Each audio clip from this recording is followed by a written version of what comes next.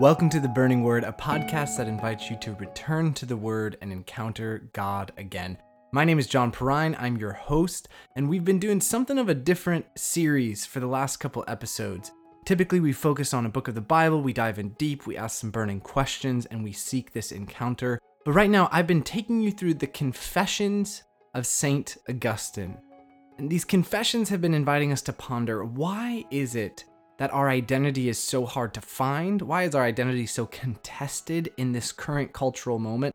And yet, if we were to have a resource, a guide to help us craft and to contemplate what our identity is, who would we turn to? I've been proposing that Augustine and his Confessions is the guide we need here and now in the 21st century, in this secular age, in our cultural contestedness, to give us a vision of what it looks like to not just build our own identity, but to receive an identity before God. So this episode, we finally are at the famous scene in which Augustine is going to turn back to God. There's a lot to unpack. There's a lot to say. We'll be diving into book 8 and book 9 of the Confessions if you've been following along. So without further ado, let's dive in.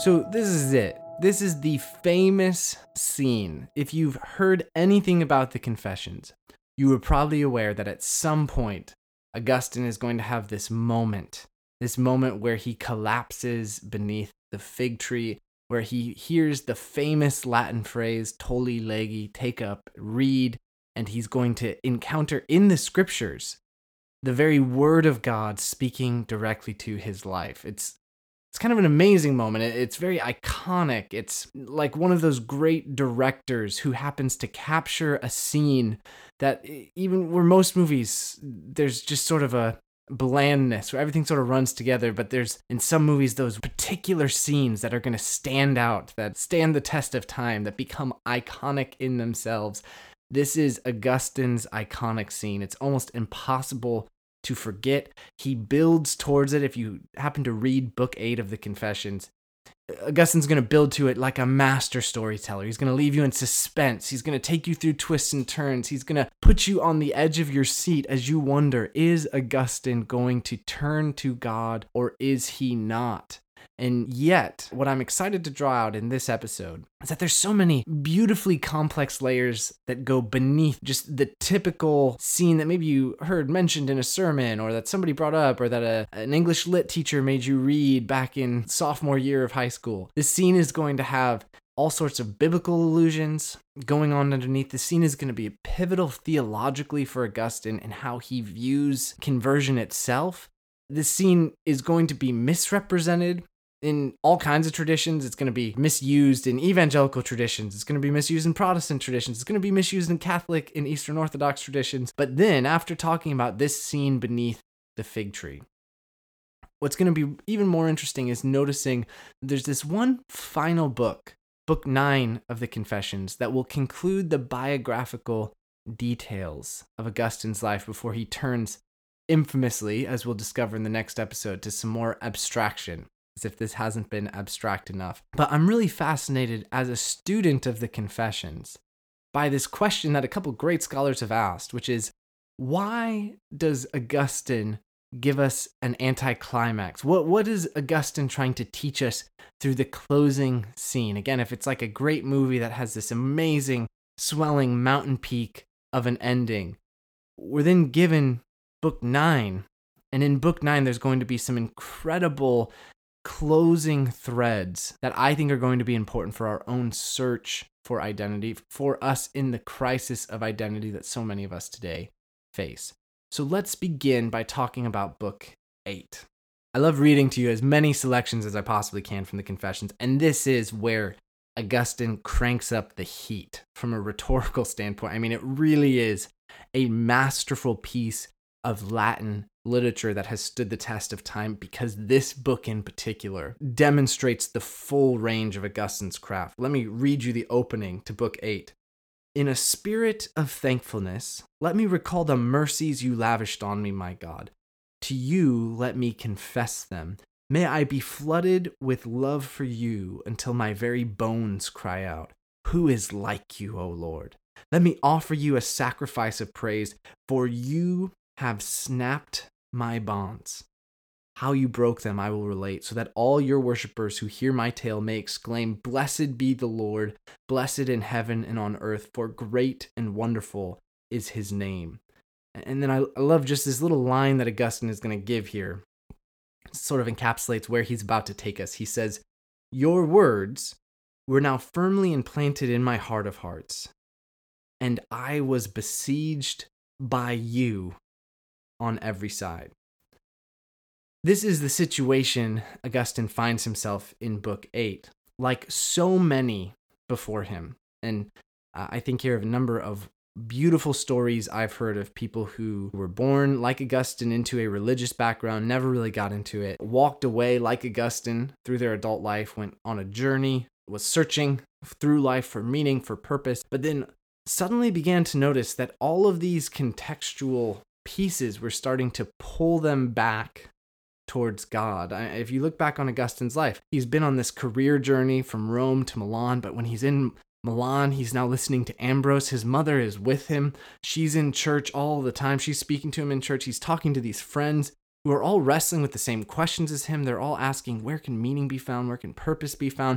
Augustine himself has been starting to read the scriptures more closely. He's been starting to ponder Christianity in an even deeper way than the Manichaeism, which was always his sort of Christianity light, intellectual Christianity, nice ideals of Christianity mixed in with a little something extra. And as Augustine is now nearing the moment where he needs to figure out what he has to do with all of these questions that have been bubbling within him, he says it's like the Lord had besieged him.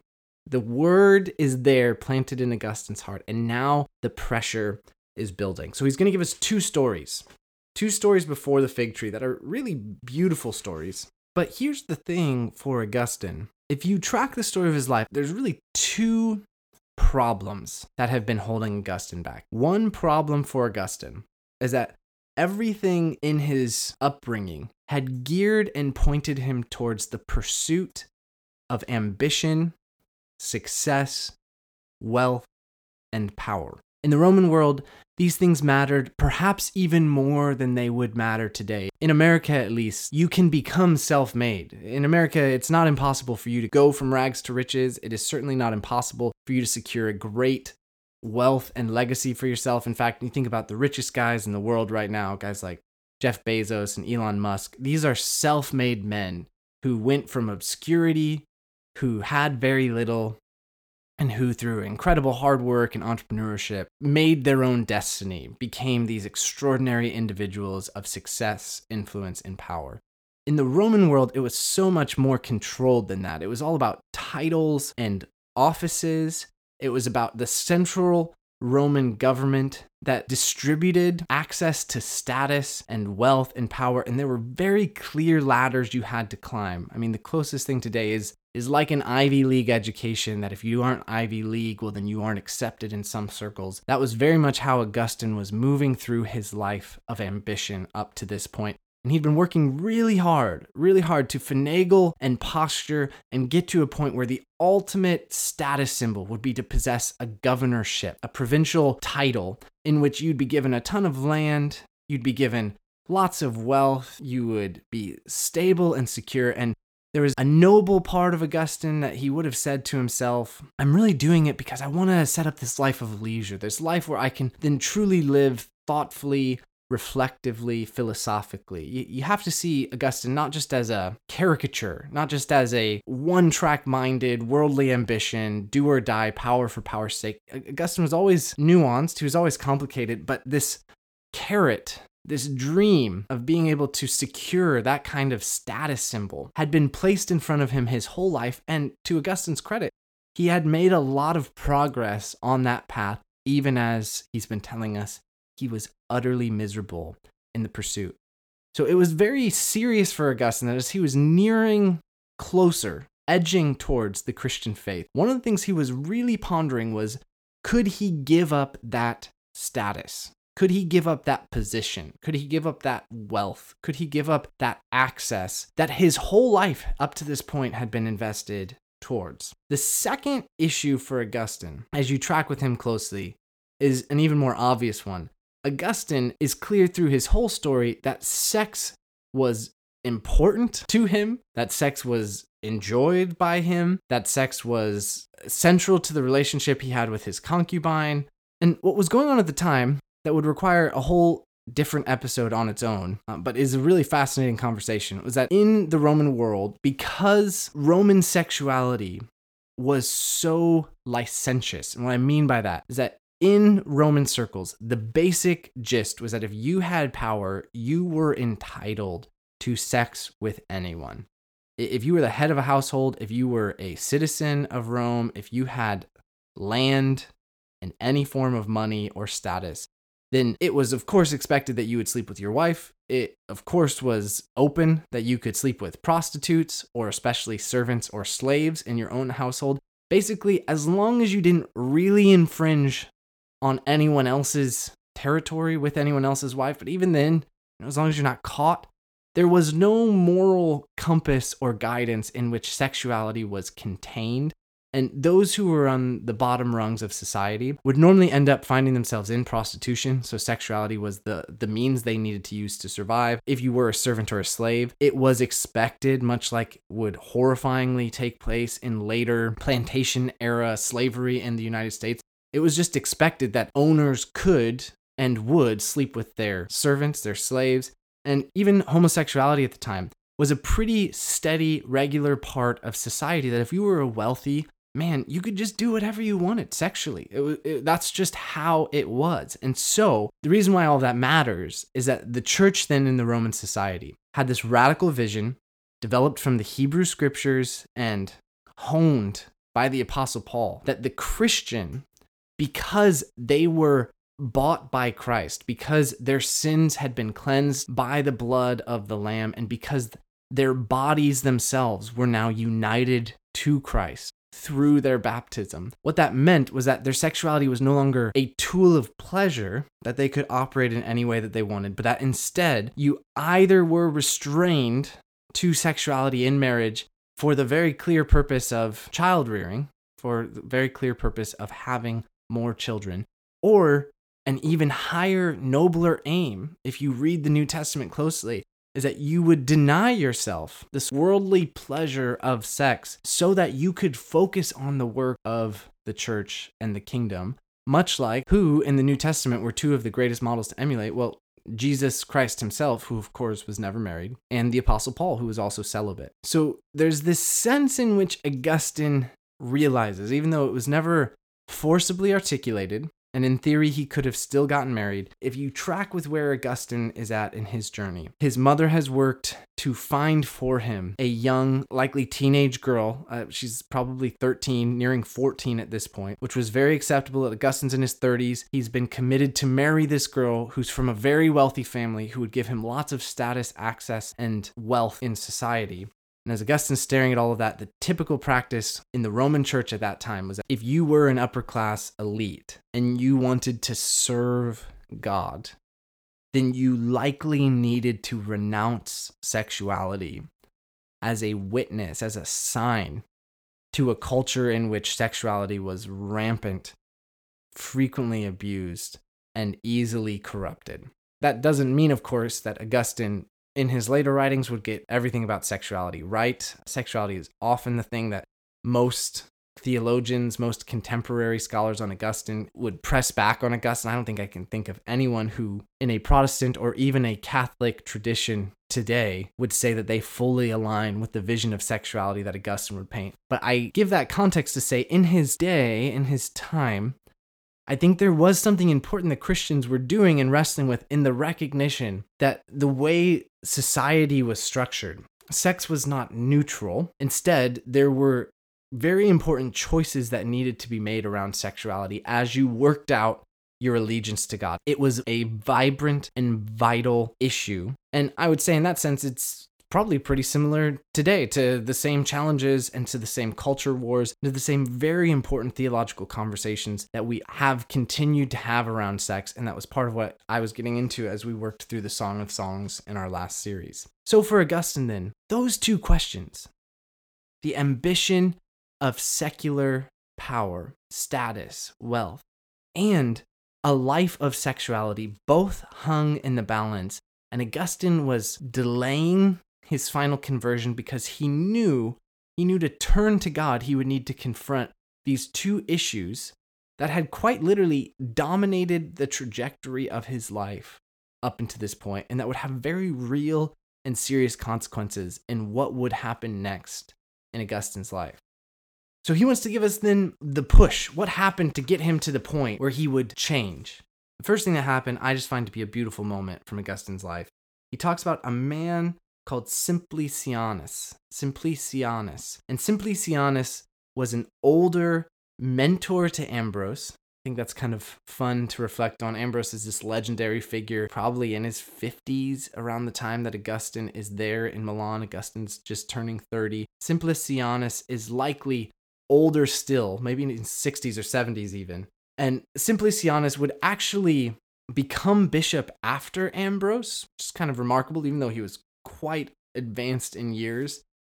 This guy is a legend, and yet I've met some of these figures in the church. You can just tell he's a mentor of mentors. He's not in it for the spotlight. He himself is not a dominating figure, but he is a wise sage. So Augustine had had a chance to interact with him in Rome, and now is going to reapproach him. He hasn't been able to have this sit down with Ambrose. He hasn't been able to hash out all of his questions, but he gets a chance to sit down with Simplicianus. And as he does, Simplicianus is going to tell him of a rather interesting story. You can almost see the twinkle in Simplicianus's eyes as he listens to Augustine wrestle with ambition and sex and what he's going to do, these pulls that he has on his heart, his desire to live this contemplative life. Simplicianus tells him the story of a man named Victorinus. So if you are struggling with the names, we've got Simplicianus and Victorinus. Now, Victorinus was a highly regarded rhetorician in Rome. So he's one of these guys like Augustine's career track, who is an orator, who is known for having incredible speeches.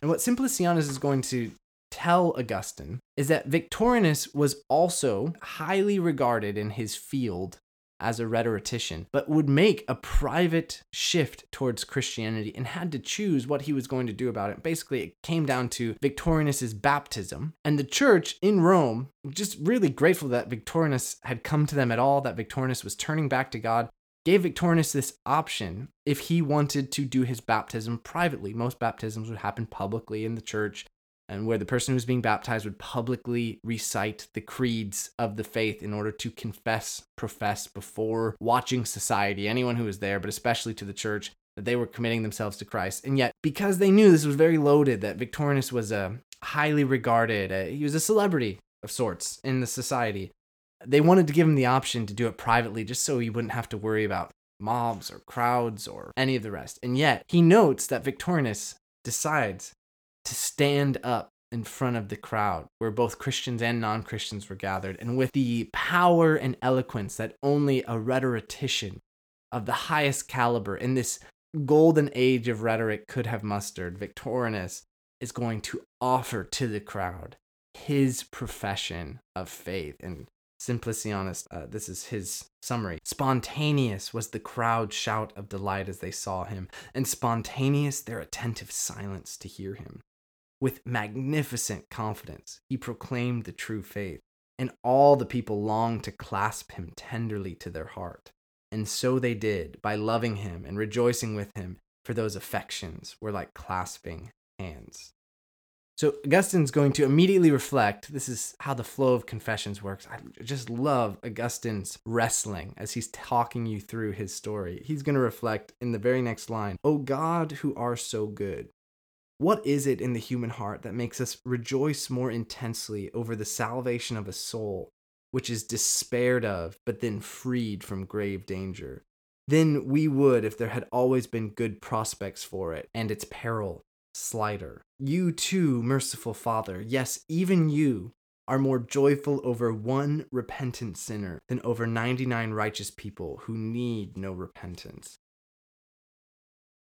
Augustine basically says, Simplicianus, he got me. He knew me. He knew exactly where I was and what I needed. He knew that story would move me. And it moves Augustine not only because there are parallels with Augustine being successful, being highly regarded in society, and because eventually Augustine's conversion, even as we read it now, would become even more celebrated than Victorinus's, and even more central and lively to the reflection of society, that if even Augustine was converted, then surely you too might consider this invitation to God. But I just love that Augustine makes it personal. Like for him, so often Augustine's struggle, as I've heard from many, even now who I'm in relationship with, who are not yet themselves Christians, even as they live quite proximately to Christian community and the church. For so many, they just say, I just don't know how I could ever make it back in. I just don't know how I could ever go back. I don't know how I could ever be accepted into this society, this holy, pure, often presenting as perfect and have it all together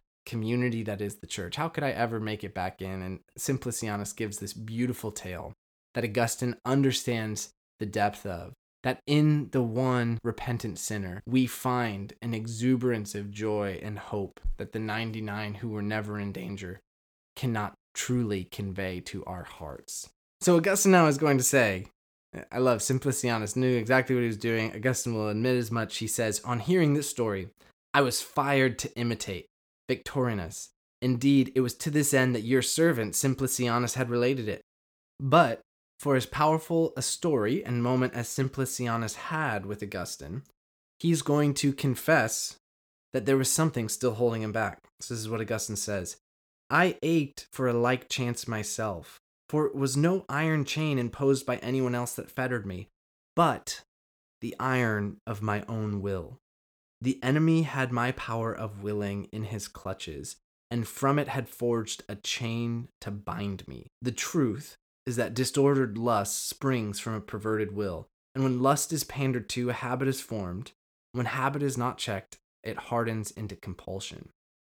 These were like interlinking rings, forming what I have described as a chain, and my harsh servitude used it to keep me under duress.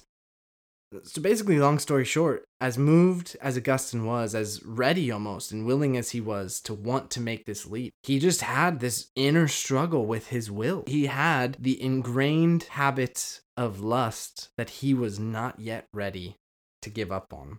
Here is Augustine relentlessly honest and relentlessly human. And yet here's Augustine also trying to make an inner point about identity. In identity, Augustine sees that our desires become habituated, they become ingrained. Augustine was highly attuned to the inner struggle between the will and desire. And where Augustine refuses to be black and white or overly simplistic is that he doesn't see one dominating the other. Instead, he sees this interwoven, interconnected struggle constantly taking place. You hear it in Augustine. He longs for God. He wants God. He's interested in God. And yet he sees fundamentally there is this gravitational pull back towards the entanglement of himself, back towards his own will, his own desires, his own self-protection. And so Augustine's now just going to let the pressure keep ramping. He aches, he moans, he wrestles, he reflects on why it is that his will was so contested. He calls out to God even as he resists the God that he's calling out to. Some of these passages are so moving, they're haunting, and yet they also ring true. Here's where the next turn, though, will occur. And for Augustine, just notice, as we're moving towards his confessions, it was important for Augustine that agents of God are stepping in and are disrupting. Notice that Augustine is not in the ivory tower of his mind, coming up with decisions on his own. This is so central to Augustine's thinking as he would continue to mature. The nature of conversion and change in one's identity is always going to be communal. It's always going to be communal. And so after Simplicianus, the next character that steps in is Pontitianus. Now, you don't need to remember these names, but Pontitianus is now going to be another character who shows up to Augustine and his friend, Alypius. We're going to come back to Alypius. But Pontitianus is going to show up, and he's going to note that Alypius and Augustine, as they sit down to talk, see that nearby there's a book on a table, and the book, as Pontitianus looks more closely, happens to be one of the books of the New Testament, one of the letters of Paul. This gets him really excited that Pontitianus himself is a Christian and is thrilled to know why Augustine is studying Paul more closely. As Augustine and Alypius share that they've been exploring, researching Christianity, Pontitianus is going to tell them yet another story. So the story Pontitianus tells is one of Pontitianus and his 3 friends wrestling themselves before their conversion. And as they're in Rome, they happen upon this cottage outside of a city wall, in which in this cottage is a book called The Life of Antony. Now, The Life of Antony is kind of a fascinating book. It was written by Athanasius. It would be the first recorded piece of writing biography on a desert monastic figure. So The Life of Antony was what Athanasius discovered during one of his exiles, as he sort of closely pondered and explored this community that had risen up around Antony, a man who had retreated to the desert to live in prayer and fasting and dedication to God. So all of this, of course, is very fascinating to Augustine. Pontitianus says that this book becomes the conversation piece for him and his friends. And listen to this question that Pontitianus asks with his friends that he's now relating to Augustine. Pontitianus says, "What are we looking for? In whose cause are we striving? Does life at court promise us anything better than promotion to being friends of the emperor? And once we are, will that not be a precarious position fraught with perils? Will it not mean negotiating many a hazard only to end in greater danger still? And how long would it take us to get there? Whereas I can become a friend of God here and now if I want to." So this is Pontitianus still speaking. This is Augustine recounting the story as coming from Pontitianus' lips. But here's what happens to Pontitianus. Augustine says, "Even as he spoke, he was in labor with the new life that was struggling to birth within him. He directed his eyes back to the page, and as he read, a change began to occur in that hidden place within him, where you alone can see. His mind was being stripped of the world as presently became apparent. The flood tide of his heart leapt on, and at last he broke off his reading with a groan as he discerned the right course and determined to take it. By now, he belonged to you. I have already torn myself away from the ambitions we cherished and have made up my mind to serve God," he told his friend. "I am going to set about it this very moment and in this place. If you have no stomach to imitate me, at least don't stand in my way." The other, the friend of Pontitianus, replied that he would bear him company. So as Augustine is listening, understandably, it's cutting him to the core. In fact, here's how Augustine is going to describe it. He says, "Pontitianus went on with his story, but Lord, even while he spoke, you were wrenching me back towards myself and pulling me around from that standpoint behind my back, which I had taken to avoid looking at myself. You set me down before my face, forcing me to mark how despicable I was, how misshapen and begrimed, filthy and festering. I saw and shuddered. If I tried to turn my gaze away, he went on relentlessly telling his tale, and you set me before myself once more, thrusting me into my sight that I might perceive my sin and hate it. I had been aware of it all along, but I had been glossing over it, suppressing it, and forgetting." Isn't that interesting? Isn't that such a vivid description? This is a key part of identity for Augustine. I don't want us to miss this. I know there's a lot happening, and Augustine is just ramping up the pressure in his soul. But do you catch that? For Augustine, this is encounter with God. This is, even here with the burning word, what I've been wrestling with the last year and a half working with this podcast. This is the point and purpose. This is what your life is calling you towards, that there would be moments, hopefully many moments, but just even if there's one moment where you actually look and see yourself. You see yourself clearly, not with the cover up, not with the lies that you tell yourself, not with the way you've tried to gloss the image of yourself, the makeup and the appearances and the status and the symbols that you try to surround yourself with, but that you would see your soul honestly as it is. And yet that instead of being tipped into a shameful despair, into a self-hatred or self-loathing, that God would allow you in this glimpsing moment to see who you were truly and to call forth that which you could be. that which could be so much more than who you currently are. This is the invitation of identity. This is actually the gift of confession that is driving Augustine's entire life, that's been driving his entire recounting. So listen now as he continues. I had been putting off the moment when by spurning earthly happiness, I would clear space in my life to search for wisdom. Yet even to seek it, let alone find it, would have been more rewarding than discovery of treasure or possession of this world's kingdom or having every bodily pleasure at my beck and call. I'd been extremely miserable in adolescence, miserable from its very onset. And as I prayed to you for the gift of chastity, I had even pleaded, grant me chastity and self-control, but please not yet. I was afraid that you might hear me immediately and heal me forthwith of the morbid lust which I was more anxious to satisfy than to snuff out. So I had wandered off into the crooked paths of a sacrilegious superstition, not because I had any certainty about it, but because I preferred it to other beliefs. Not that I was investigating these in any spirit of reverence, rather was I opposing them with malicious intent. I had been telling myself that my reason for putting off day after day the decision to renounce worldly ambition and follow you alone was that I could as yet see no certain light by which to steer my course. But the day had dawned when I was stripped naked in my own eyes and my conscience challenged me within. Where is your ready tongue now? You have been professing yourself reluctant to throw off your load of illusion because truth was uncertain. Well, it is certain now. Yet the burden still weighs you down, while other people are given wings on freer shoulders. People who have not worn themselves out with research, nor spent a decade and more reflecting on these questions. Augustine continues, my conscience gnawed away at me in this fashion, and I was fiercely shamed and flung into hideous confusion when Pontitianus was relating all this. Having brought the conversation to a close and settled his business with us, he returned to his place, and I to myself. Was anything left unsaid in my inner debate?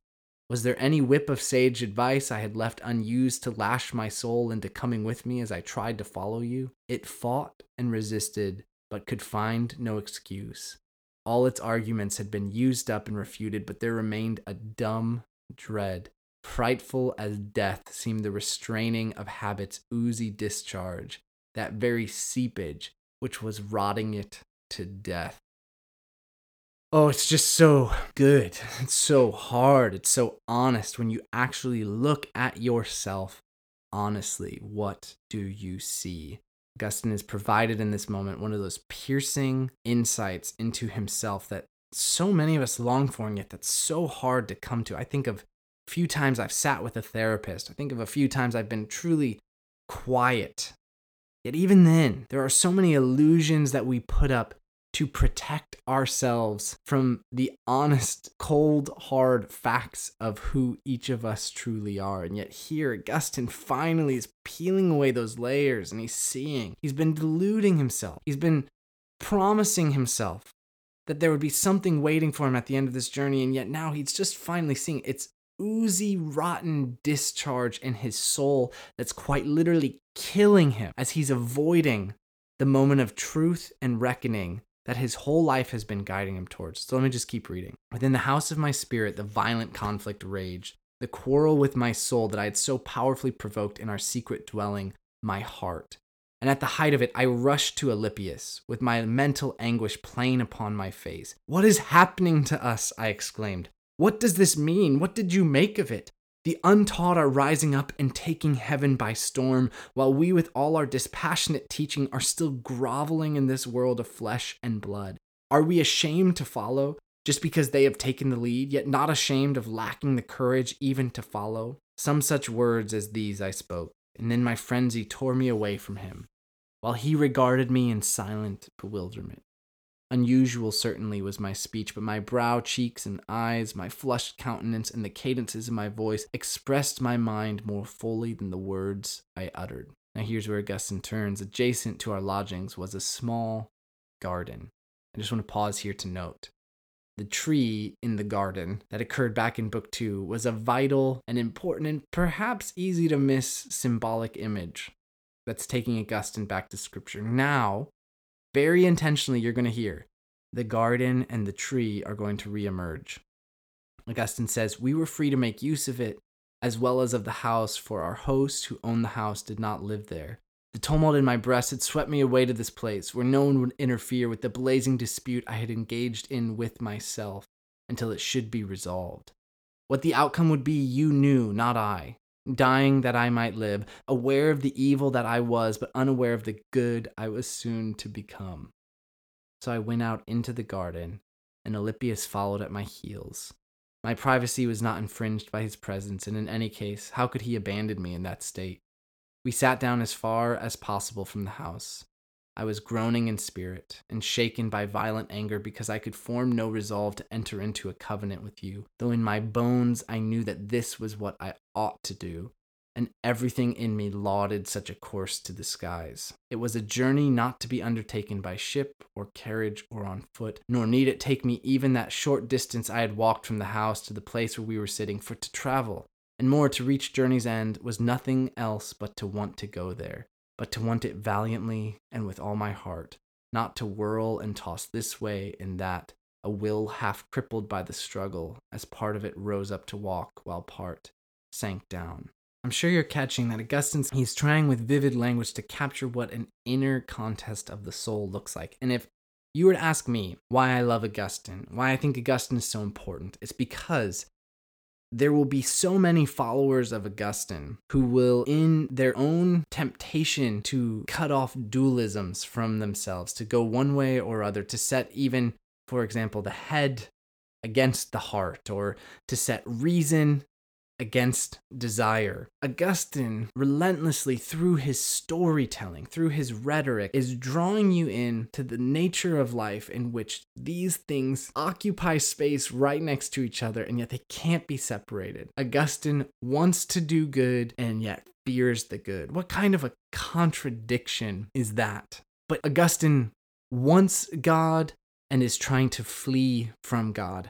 Augustine needs to go on this journey that is as simple as willing it with his whole heart, and yet he cannot pull his body up even as his soul pulls himself back down. What kind of a mess is it that Augustine is describing, other than something that is as real to each of us as the day-to-day grind of trying to figure out, will I get up with my alarm this morning, or will I hit the snooze again? Will I lean into character and integrity this afternoon as I'm making decisions at work? Or will I slide back into passivity? Will I become the kind of person of righteousness and compassion and love and truth that in my heart of hearts I know I want to be? Or will I struggle with selfishness, with pride, with deceit, and with envy? This is why Augustine matters. This is why his story matters. This is why for you, I want this story to provoke your story. I want this scene in Augustine's life to give you an invitation into your own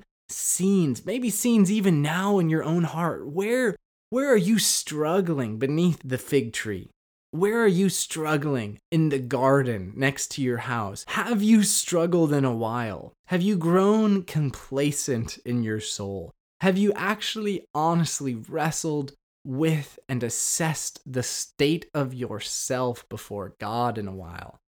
That's what I think Augustine offers. I think he's doing it very intentionally. There's some scholarship, because I try to give you a nod. You don't need to read these laborious articles that I'm working through in my doctorate.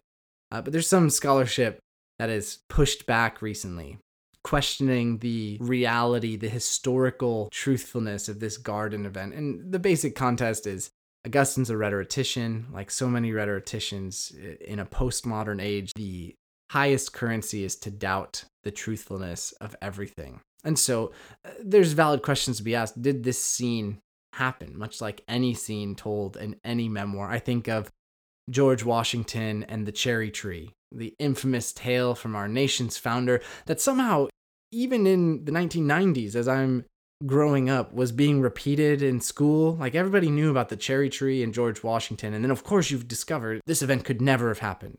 But then you read a little bit further and you have to ask yourself, well, was it that it never happened? Is that there's no truthfulness in the character of George Washington where he would have resisted lying and being deceitful? Do we know every moment that happened in his childhood? I mean, this is the malaise, the sea of uncertainty that postmodernity invites you to swim into. I push all that to the side for the moment, and hopefully I haven't distracted you too much from the scene, to point out the reason why the garden matters for Augustine is not so much so that we can watch the movie of Augustine's life and see vividly the scene of him, but it's because Augustine, the bishop, is trying to capture for you the struggle that takes place for any conversion. Anytime there's a turn in your life, anytime you're going to turn from one way to another, this kind of awareness, this kind of honesty, this kind of truthfulness, and this kind of wretchedness even in your own inner state is likely going to be required. And so Augustine's trying to give you guidance. You need the garden. You need to move back into the garden if you're going to honestly reckon with yourself. So let me continue then. How does this resolve? Where could this possibly go? Augustine has us on the edge of our seats. Here's what he says. Such was the sickness in which I agonized, blaming myself more sharply than ever, turning and twisting in my chain as I strove to tear free from it completely. For slender indeed was the bond that still held me. But hold me it did. In my secret heart you stood by me, Lord, redoubling the lashes of fear and shame in the severity of your mercy, lest I give up the struggle, and that slender, fragile bond that remained be not broken after all, but thicken again and constrict me more tightly. Let it be now, I was saying to myself. Now is the moment. Let it be now. And merely by saying this, I was moving towards the decision. I would almost achieve it, but then fall just short. Yet I did not slip right down to my starting point, but stood aside to get my breath back. Then I would make a fresh attempt, and now I was almost there. Almost there. I was touching the goal, grasping it, and then I was not there, not touching, not grasping it. I shrank from dying to death and living to life, for ingrained evil was more powerful in me than new grafted good. The nearer it came, that moment when I would be changed, the more it pierced me with terror. Dismayed but not quite dislodged, I was left hanging. All this argument in my heart raged only between myself and myself. Alypius stood fast at my side, silently awaiting the outcome of my unprecedented agitation. But as this deep meditation dredged all my wretchedness up from the secret profundity of my being and heaped it all together before the eyes of my heart, a huge storm blew up within me and brought on a heavy rain of tears. In order to pour them out unchecked with the sobs that accompanied them, I arose and left Alypius, for solitude seemed to me more suitable for the business of weeping. I withdrew far enough to ensure that his presence, even his, would not be burdensome to me. This was my need, and he understood it, for I think I had risen to my feet and blurted out something, my voice already choked with tears. He accordingly remained in stunned amazement at the place where we had been sitting. I flung myself down somehow under a fig tree, and gave free rein to the tears that burst from my eyes like rivers, an acceptable sacrifice to you. Many things I had to say to you, and the gist of them, though not the precise words, was, O Lord, how long? How long will you be angry forever? Do not remember our age-old sins. For by these I was conscious of being held prisoner. I uttered cries of misery. Why must I go on saying tomorrow, tomorrow? Why not now? Why not put an end to my depravity this very hour? I went on talking like this and weeping in the intense bitterness of my broken heart. Suddenly, I heard a voice from a house nearby, perhaps a voice of some boy or girl I do not know, singing over and over again. Pick it up and read. Pick it up and read. My expression immediately altered, and I began to think hard whether children ordinarily repeated a ditty like this in any sort of game, but I could not recall ever having heard it anywhere else. I stemmed the flood of tears and rose to my feet, believing that this could be nothing other than a divine command to open the book and read the first passage I chanced upon. For I had heard the story of how Antony had been instructed by a gospel text. Stung into action, I returned to the place where Alypius was sitting, for on leaving it I had put down there the book of the Apostles' letters. I snatched it up and opened it and read in silence the passage on which my eyes first alighted. Not in dissipation and drunkenness, nor in debauchery and lewdness, nor in arguing and jealousy, but put on the Lord Jesus Christ, and make no provision for the flesh, the gratification of your desires. I had no wish to read further, nor was there need. No sooner had I reached the end of the verse than the light of certainty flooded my heart, and all dark shades of doubt fled away. It's quite a scene and quite a passage. I mentioned at the start of this episode that it's easy to miss some of the details and subtlety. The tree that's come back now, the tree of life that Augustine flings himself under. The fact that the children's words sort of linger mysteriously somewhere between the innocence and humility of childlike faith, with perhaps an angelic voice of divine command, with perhaps just the circumstance of providence of a game being played that is speaking a profound truth, and that ultimately what is the command that's given to Augustine? Take up and read, return to the word. And as Augustine reads the word, the first passage he opens to, the oldest trick in the youth group game, where you fling the Bible open to see what God has to say, what does Augustine encounter but the command, put on Christ and turn away from your own sinful desires. While I perhaps at the start of the episode suggested that this scene can often be misused, it's easy to see when you sit with it just how weighty a symbol this scene truly is. How iconic a scene it is. How beautifully Augustine crafts one of the great first conversion moments, with more penetrating insight to the inner world of the converted than perhaps any other ancient story. A couple scholars note that Augustine was fascinated by Paul's conversion story on the road to Damascus, but Augustine is giving us far more inner world dialogue than the Apostle Paul gave us, even though the Apostle Paul likely had an experience like the one Augustine is relating. This clearly is someone who was wrestling deeply and who had a clear moment of choice. No wonder the evangelical tradition has loved highlighting this moment from Augustine, and it of course has spurred on the really helpful and very real insight that so often for many Christians, if not most Christians, there's this clear moment of certainty. There's this clear moment of repentance. There's this clear moment of change that one can mark where we see the shift of the inner life be one away from a enslavement to sin, as the Apostle Paul says, to instead embark upon the newness of life in the Spirit, the rebirth, the new birth, the conversion to Christ in faith.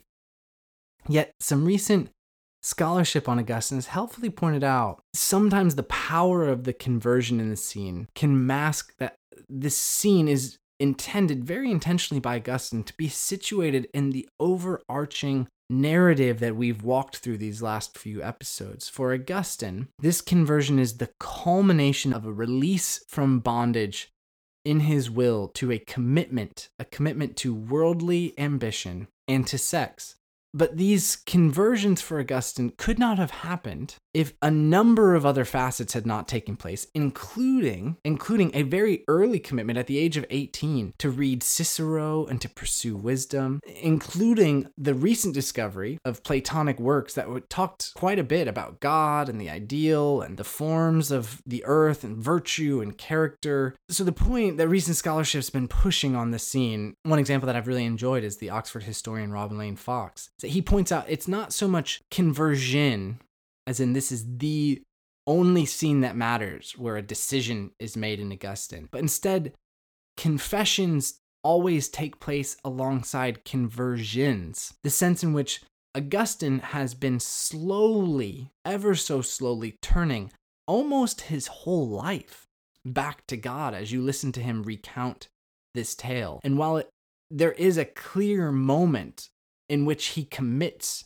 anew in a fresh and deeper way that he had not yet previously done, there's this beautiful, robust complexity. I think that's the only point that's worth being made when we sit with this scene. There's this complexity in our stories where it sounds glamorous to get up on stage and to talk about the moment when a prayer is prayed. But Augustine himself is really interested not just in the moment of change, but in the story that leads to the moment. In all of the moments of converting that lead to a conversion, of all of the conversions of the heart that had to prepare you for the ultimate commitment one makes in faith to Jesus Christ, that is followed by a profession of faith and a baptism into the church. For Augustine, they're not disconnected. There's not a discontinuity. There's not even a miraculousness to the moment itself as if it came out of nowhere or it was a blinding light. Instead, Augustine is more fascinated that in his story, there has been a slowly and steadily dawning light that has pierced into him from so many different angles and sides, and that would culminate in a great wrestling of the soul. Yet in the depths of his wrestling, what he finds is that ultimately it is a gift. Ultimately, this moment of conversion is yet again a gift in Christ, a gift of grace, a gift given to him not in the power or profoundness of Augustine's works. It's not given to him because of a righteousness that he had achieved through his own effort or merit. Instead, to the great philosophies of Augustine's day, the Platonism and the Stoicism, both of which were ultimately about the work an individual could do, either to contemplate inwardly in themselves the great mysteries of reality. This was sort of the equivalent to the philosophical tradition we now have today, where if you really ponder in wisdom the mysteries of the world, then you can become enlightened, enlivened, insightful. Or the Stoicism of Augustine's day, which was parallel trajectory, in which instead of being inwardly focused, you were externally focused. And if you just simply rigidly controlled and mastered your body in Stoicism, then you could become the master of your own destiny.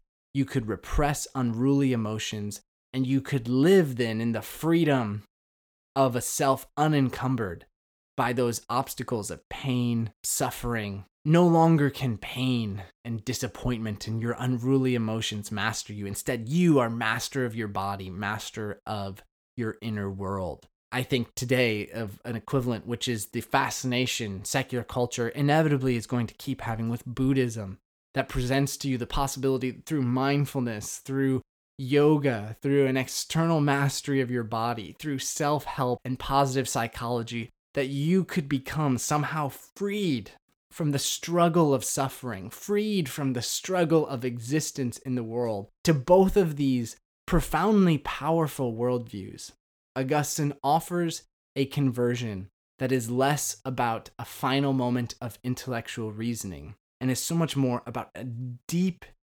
contested struggle of the will with a sinfulness that has always been there and a sinfulness that is going to remain in his life. And yet ultimately this great struggle is going to require an encounter with grace, that instead of mastering or achieving its salvation is going to simply and finally submit and allow Christ to be put on it, as opposed to putting onto Christ any other burden, expectation, or accomplishment. This is Augustine's confession, that at the end of himself, he, through a children's game, was told to pick up and read the Word of God, and in reading it could finally see that all that was required, all that would be necessary for the freedom, the happiness, the contentment, and the wisdom that he had been looking for his whole life would be if he released himself and instead put on Christ. You can dislike some of the aspects of Augustine's theology, that's fine. I don't like every aspect of Augustine's theology. You can feel the confusion and disconnect of Augustine's world, but the reason why this book matters, the insight that Augustine offers us, is that if you're going to ever find Christ, at some point you're going to need a moment in the garden. At some point, you're going to need the confrontation with your own selfish and sinful will, and you're going to need to put on Christ. It is the only invitation that will offer you the freedom that all the other worldviews and trajectories cannot accomplish. So if this is Augustine's confession, how does he conclude his tale in Book 9? Well, interestingly and beautifully, I love that Augustine just gets really honest in Book 9. This is why I think Book 9 is a necessary conclusion.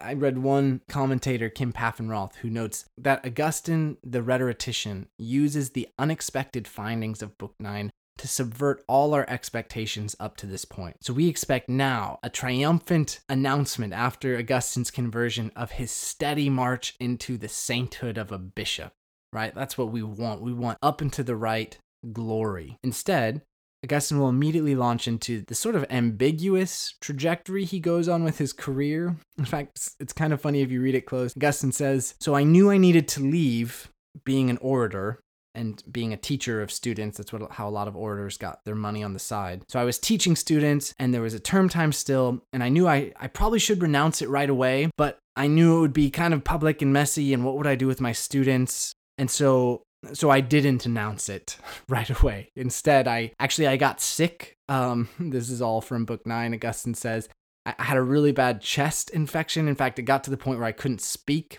Just on a side note, I wouldn't be surprised if the immense stress and strain, the moment of Augustine's conversion, didn't literally take its toll on Augustine's body. I mean, it's pretty clear now with what we understand about the intermingling of health and the psychological state of our minds. Augustine's body is keeping the score and has literally wiped out his ability to speak professionally. And yet, Augustine sort of notes this is an embarrassing and whimpering of an ending to his rhetorical career. It whimpers out. He doesn't do the bold, courageous public announcement at this point. Instead, he just quietly, noting his poor health, is going to ride out the end of his term, and then at the conclusion of the school term, Augustine doesn't pick up any new students. Now, while he's doing that, Augustine will note the beauty that's taking place as he decides to be baptized. In the ancient church, what would have happened was a year-long process of preparation in which the one who was preparing to be baptized would be instructed on how to read the scriptures. Augustine tells us that Ambrose directs him to the book of Isaiah. Yet here again, you just have to love Augustine's anticlimactic honesty. He says, "I tried to read Isaiah and I honestly had no idea what was going on." I think many of us have had that experience, particularly in an early stage of faith, not knowing what is going on in Isaiah. Yet as Augustine is recalling this process of preparing for his baptism, which would be a public ceremony of profession of his faith, he is reading the Psalms. He says his heart was particularly lifted as he was singing the Psalms, as you start to see scripture reforming and refashioning his identity. I mean, it's just beautiful, and yet it's honest. It's not pretty. It's in infancy. It's a young faith that Augustine is wrestling through. So beautifully, that following Easter, Augustine with Alypius and with his son, Adeodatus, who we haven't gotten much from Augustine about, who isn't mentioned often in the Confessions, and who can often be another one of these, along with Augustine's concubine, an easy-to-miss character, even as we would just love to know more. What we learn is that Alypius, Adeodatus, and Augustine are all baptized by Ambrose in Milan. You can almost see the fatherly kindness of Ambrose, who smiles at the 33-year-old Augustine, who, after immense wrestling, has now publicly decided to commit himself to the Lord. And in those days, baptisms would be naked, which seems weird to me. It's not an ancient church practice I'm interested in reviving. But the point was, you're stripped down to nothing. You've got nothing on. And as you'd emerge out of the waters, you would be robed in white. So Ambrose is the one who lifts Augustine up out of the waters of his baptism, robes him in white, and then you can just see Augustine turn and look at his friend Alypius, his friend who sat with him in his tears, see him be clothed in the newness of life, and then look at his son who is 15 years old, his son who we later would get just a little bit more insight into, as Augustine is going to do in his earliest writings after becoming a Christian before the Confessions. He does these dialogues back and forth. We're not going to talk about him that much, but in these dialogues, he has one where he notes the dialogues with his son, and his son, it would seem, is just brilliant, is insightful, has all of Augustine's flourishing qualities. That Augustine would see his son come up out of the waters, making this mature profession of faith far earlier than Augustine ever did, even as Book 9 is continuing. In just a short line, and this is one of those other confusing moments in the Confessions, Augustine only gives us one line on it. His son will tragically die just a short year or two after his baptism, and we don't have much context on it. Augustine doesn't get into it, and much like the concubine, you just don't know, but you sense there's this heaviness. Even as Augustine is saying, he's posturing and framing it as like, this son of mine who I never deserved, this son of mine who was born in sin, this son of mine who was a better man than I, this son of mine who at the very least came to know the Lord I now love and cherish, and who lives eternally with this Lord. The son of mine is safe and secure, but the son of mine who is taken from me. It's a poignant, haunting scene that reflects the tragic weight of life in Augustine's world. Yet, Augustine is moving past it because his real focus in the final book, in Book 9, is to return to his mother, to Monica. Monica is there for his baptism. Monica is there for her grandson's baptism. Monica is there witnessing the transformation that has taken place in Augustine. Yet, interestingly, Augustine turns in Book 9, sometimes referred to as the life of Monica, the short life of Monica, much as earlier in Book 6, when Augustine pauses to give you some more of Alypius's background. Augustine occasionally does this in the Confessions. I mean, how else are we going to get background information about any of these people? Yet, clearly, Augustine has a point to this. He goes back, and now, finally, and track with this, I think this is a helpful thought. If Augustine is a rhetorician, if Augustine knows what he's doing, if Augustine is very artful in how he has structured this work, why is it that Augustine waits till Book 9 to give us the background story to Monica? Well, my best hunch is that Augustine has been presenting Monica as a saint. Like, she's very saintly, she's very holy, as the one who perseveres in tears as a witness to Christ. In that sense, Monica is, to Augustine, the church who has been there, who has been holy, who has been enduring, who is witnessing to him, who is advocating on behalf of him, interceding for him. She is the mother that all of us long for. She is the mother that all of us desire, the mother who patiently endures, who cares, who follows us and pursues us. There's something very beautiful and profound about Monica.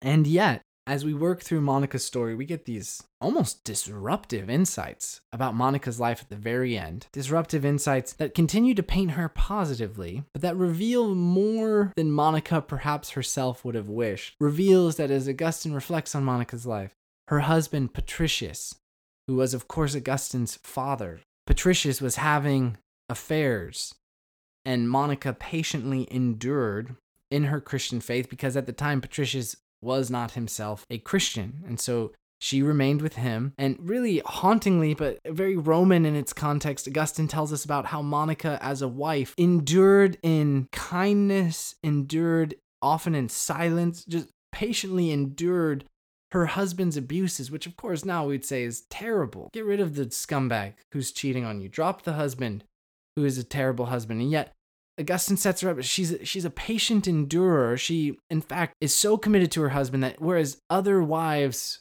whose husbands were less evil than Patricia's, this is literally how Augustine's framing it, would beat their wives for far less, Monica was so patient and enduring for her husband that even though Patricius was notorious as having a temper, now track with me, we're catching all this now, only now at the end of Book 9, even though he had a notorious temper, Monica was never beaten by him because she was so patient and kind. Now, again, I'm not saying you don't need to judge the merits of this story. I'm not saying that I know exactly how to place Monica in the 21st century pantheon of saints to replicate or to model your life after. What I am saying is that Augustine, in the very end, is giving us some pretty brutal facts about the world that he was brought into. Maybe some new insights into respect for his mother, sure, and a model in a horribly cruel and brutal world. A model of saintliness that is patient suffering and endurance, much like our Savior, Jesus Christ, of course. But as he's detailing all of this, you're also just beginning to see perhaps why Augustine has so little to say about his father. and why he admired so deeply a mother who could turn away wrath by the humble commitment to simply endure and rely upon the Lord, even in the face of a son who was rejecting her faith, even in the face of a husband who had rejected her as a wife. Monica's kind of tragic now as we're getting into the details of her life in Book 9. And yet there's one final funny story. It's just funny. It's interesting. It's a head scratcher. That Augustine tells us his mother was known early in her childhood for having this terrible tendency. Now, Monica is the saint. She's the loveliest, loftiest, most amazing, tear-inducing saint that Augustine could picture. And yet we discover that she, as a child, had this pattern where her parents would tell her, Monica, go get us wine from the cellar. And when Monica would go as a child to do this, she at first would take a sip of wine. But if you read the account carefully, what you see is that it got so bad, got to this point where Monica was literally getting drunk on the wine she was stealing every time her parents would send her to the cellar. And a couple great commentators who have caught this scene have noted that Monica now is really only given this one sin that Augustine is going to reveal to us about Monica's life. And yet the sin is just as senseless, just as nothingness, just as land of shadow-y that Augustine's own early sin with the pear tree is going to mirror and display. And so there's this sense in which Augustine now, finally after his conversion, if I were to try to articulate why Augustine is revealing his mother in this way, I think it's because Augustine, on the other side of his conversion, can now see his mother more truthfully, wants us to see his mother perhaps more honestly, as one who also with Augustine has shared in the sins of Adam and Eve, and yet one who, in the humility and the perseverance of her faith, has stood as this witness to Christ through Augustine's whole life, who is now, in the fullness of his maturing faith, offering herself to Augustine and to us, not as the image of the perfected saint, but perhaps as the saintly woman who herself was always in need of grace as well as Augustine. For surely what other saint could there be than one who, much like Augustine, is flawed and imperfect, and yet who has cast themselves on the mercy of Christ? The final thing that happens in Book 9 is that Augustine relates to us this vision at Ostia, as it's known. The vision at Ostia. Ostia is a port off of Rome. Augustine and his mother would have been preparing in an attempt to go back to Africa. Augustine now had in his mind the idea that he wanted to live a life, a monastic life, committed to the Lord, that he could do so back where he was from. But as they were preparing to depart, Augustine tells us that he and his mother had this day where they were talking together. They were reflecting upon his new faith. They were reflecting upon the Lord. In fact, they were reflecting upon even the life of heaven, the world in which they, with all the saints, would dwell in the presence of God. And Augustine is going to tell us that as they talked and reflected, as they were silent, and as they looked, he says, our colloquy led us to the point where the pleasures of the body senses, however intense and in however brilliant a material light enjoyed, seemed unworthy not merely of comparison, but even of remembrance besides the joy of that life. And we lifted ourselves in longing yet more ardent towards that which is, and step by step traversed all bodily creatures and heaven itself, whence sun and moon and stars shed their light upon the earth. Higher still we mounted by inward thought and wondering discourse on your works, and we arrived at the summit of our own minds. And this too we transcended, to touch that land of never-failing plenty, where you pasture Israel forever with the food of truth. Life there is wisdom, through whom all these things were made, and all others that have been or ever will be. But wisdom herself is not made. She is as she has always been and will be forever. Rather, should we say that in her there is no has been or will be, but only being, for she is eternal. But past and future do not belong to eternity. And as we talked and panted for it, we just touched the edge of it by the utmost leap of our hearts. Then sighing and unsatisfied, we left the first fruits of our spirit captive there, and returned to the noise of articulate speech, where a word has beginning and end.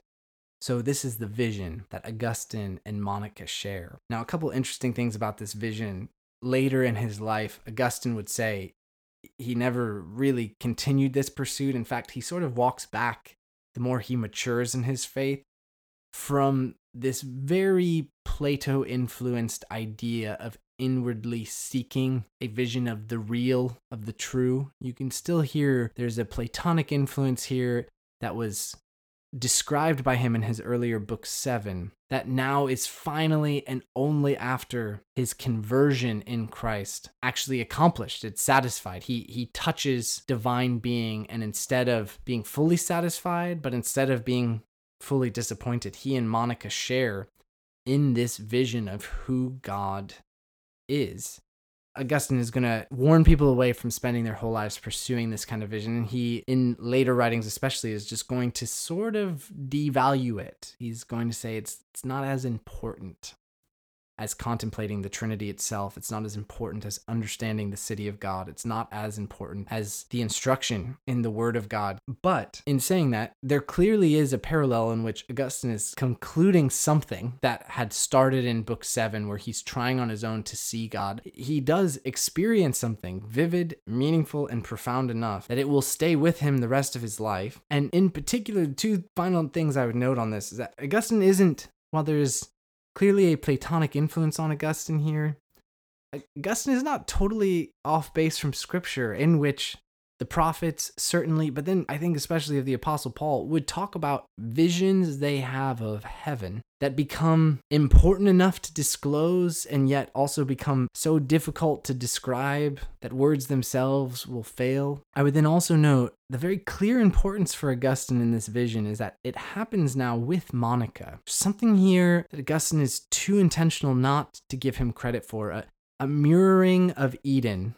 He says they're looking out at the garden once more in Ostia as this vision occurs. A mirroring of man and woman, a mirroring of Mother Church and of the Christian who, with the church, can now finally see and contemplate God. But finally, the thing to catch is that Monica, in the Roman world, would have been utterly devalued and underappreciated. Monica was not educated. Monica, on her own, she is husbandless, and so she has no status. She has no social symbol. She has no social capital. And the more Augustine tells us about Monica's life, the more we realize she too is flawed. Beneath the details of Monica's life, you hear she's overly pious. She's quite religious. I mean, there's many reasons that one could argue. While Monica is presented glowingly, the more closely you look at Monica, she's not the person, if you're trying to paint an incredible, lofty, profound moment of intellectual vision of one's self-ascent towards God. I mean, if Augustine was to do that, he probably would be better off doing it on his own, or maybe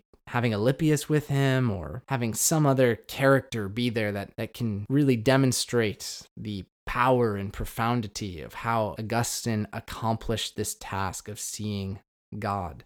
Yet instead, it is with his uneducated, unappreciated, overly pious mother, whose only true accomplishment through Augustine's life has been the persistence of her tears. It is this woman who, with him, sees God, who in fact helps him to see God in a way which Augustine could never have seen God on his own. This moment with Monica will be followed, Augustine reports, by her death. In fact, she's going to die in Ostia, removed from Africa, removed from her home, which Augustine notes she really wanted to be buried back with her husband. Yet she isn't. She dies in Ostia, will be buried there. And Augustine then has a final, really unexpected section. In fact, if you're reading this, you get kind of thrown by it. That he begins to describe how deeply he wrestled with not showing his emotions. So Augustine is going to say when she dies, he works really hard to not cry. He is going to bury her, and he still has mastery over his emotions. He is praying for her privately and is going to start to feel it all bubbling up within him. And yet he says, because he knows she is with the Lord, surely he should not pour forth his tears. I'll just read you this section because, again, Augustine's writing is so good. Here's what he says.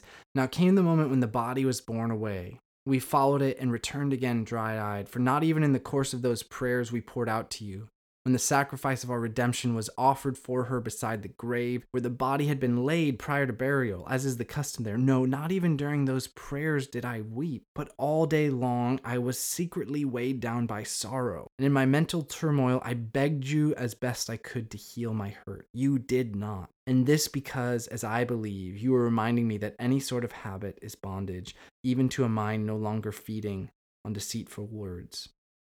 I thought it a good idea to go and take a bath because I had heard that the bath derived their names from the Greeks who called a bath a baleion, which means to throw away grief, because it banishes worry from the mind. This too I must confess to your mercy, O Father of orphans, that I bathed and afterwards was quite unchanged, for I had not sweated the bitter sorrow out of my heart. But then I went to sleep, and on awaking I felt a good deal better. As I lay in bed alone, I remembered some lines by your servant Ambrose, which rang true for me. Creator God, O Lord of all, who rule the skies, you clothe the day, in radiant color bid the night, in quietness serve the gracious sway of sleep, that weary limbs restored to labor's use may rise again, and jaded minds abate their fret, and mourners find release from pain. Little by little, I recovered my earlier thoughts about your handmaid, remembering how devout had been her attitude toward you, and how full of holy kindness, how willing to make allowances she had been in our regard. And now that I was suddenly bereft of this, I found comfort in weeping before you about her and for her, about myself and for myself. The tears that I had been holding back, I now released to flow as plentifully as they would, and strewed them as a bed beneath my heart. There it could rest, because there were your ears only, not the ears of anyone who would judge my weeping by the norms of his own pride. And now, Lord, it is in writing that I confess to you. Let anyone read it who will, and judge it as he wills. And if he finds it sinful that I had wept over my mother for a brief part of a single hour, the mother who had for a little space was to my sight dead, and who had wept long years for me, that in your sight I might live, then let such a reader not mock, but rather, if his love is wide enough, himself weep for my sins to you, who are Father to all whom your Christ calls his brethren. What's going on here in the story? Well, Augustine leaves us with an unexpected state of unresolvedness, doesn't he? That his emotions are strewn, they're bottled up, they're raging against him, they're resisting containment, they're resisting even devotedness, in the sense that Augustine knows he should be at peace and content that his mother is now with the Lord, and yet the humanness of Augustine once more pours forth. And in pouring forth, Augustine depicts the change finally has occurred, that instead of pouring out his grief alone, he now pours out his grief as an orphan before a God who is a father to him. The prodigal son, still grieving, is now finally at home in his father's house. And in fact, if you didn't catch it, we hear that Augustine finally, in this moment where his tears flow before his heavenly Father, there his heart can finally rest because the ears of the Lord were listening to him. Augustine is not presented to us as perfect. He gives us no perfection upon which to stand, but instead, in the newness of this new life, which Augustine is so clearly still working out, this is how he's going to end Book 9. And just track with this, I could almost weep, tracing the journey that Augustine himself displays. He says, "May she then rest in peace with her husband. She was married to no other man, either before or after him, and in serving him, she brought him forth into fruit for you by patience, to win him for you in the end. Inspire others, my Lord, my God. Inspire your servants who are my brethren, your children who are my masters, whom I now serve with heart and voice and pen, that as many of them as read this may remember Monica, your servant, at your altar, along with Patricius, sometime her husband. From their flesh you brought me into this life, though how I do not know. Let them remember with loving devotion these two who were my parents in this transitory light, but also were my brethren under you, our Father, within our mother, the Catholic Church, and my fellow citizens in the eternal Jerusalem, for which your people sighs with longing throughout its pilgrimage. from its setting out to its return. So may the last request she made of me be granted to her more abundantly by the prayers of many, evoked by my confessions, than by my prayers alone. Here, at the end of his narrative, Augustine at least seems to glimpse the glimmer of peace that he has made not only with his mother, but also with his father, who we find only at the end, unexpectedly, became a Christian himself late in his life, who Augustine now names.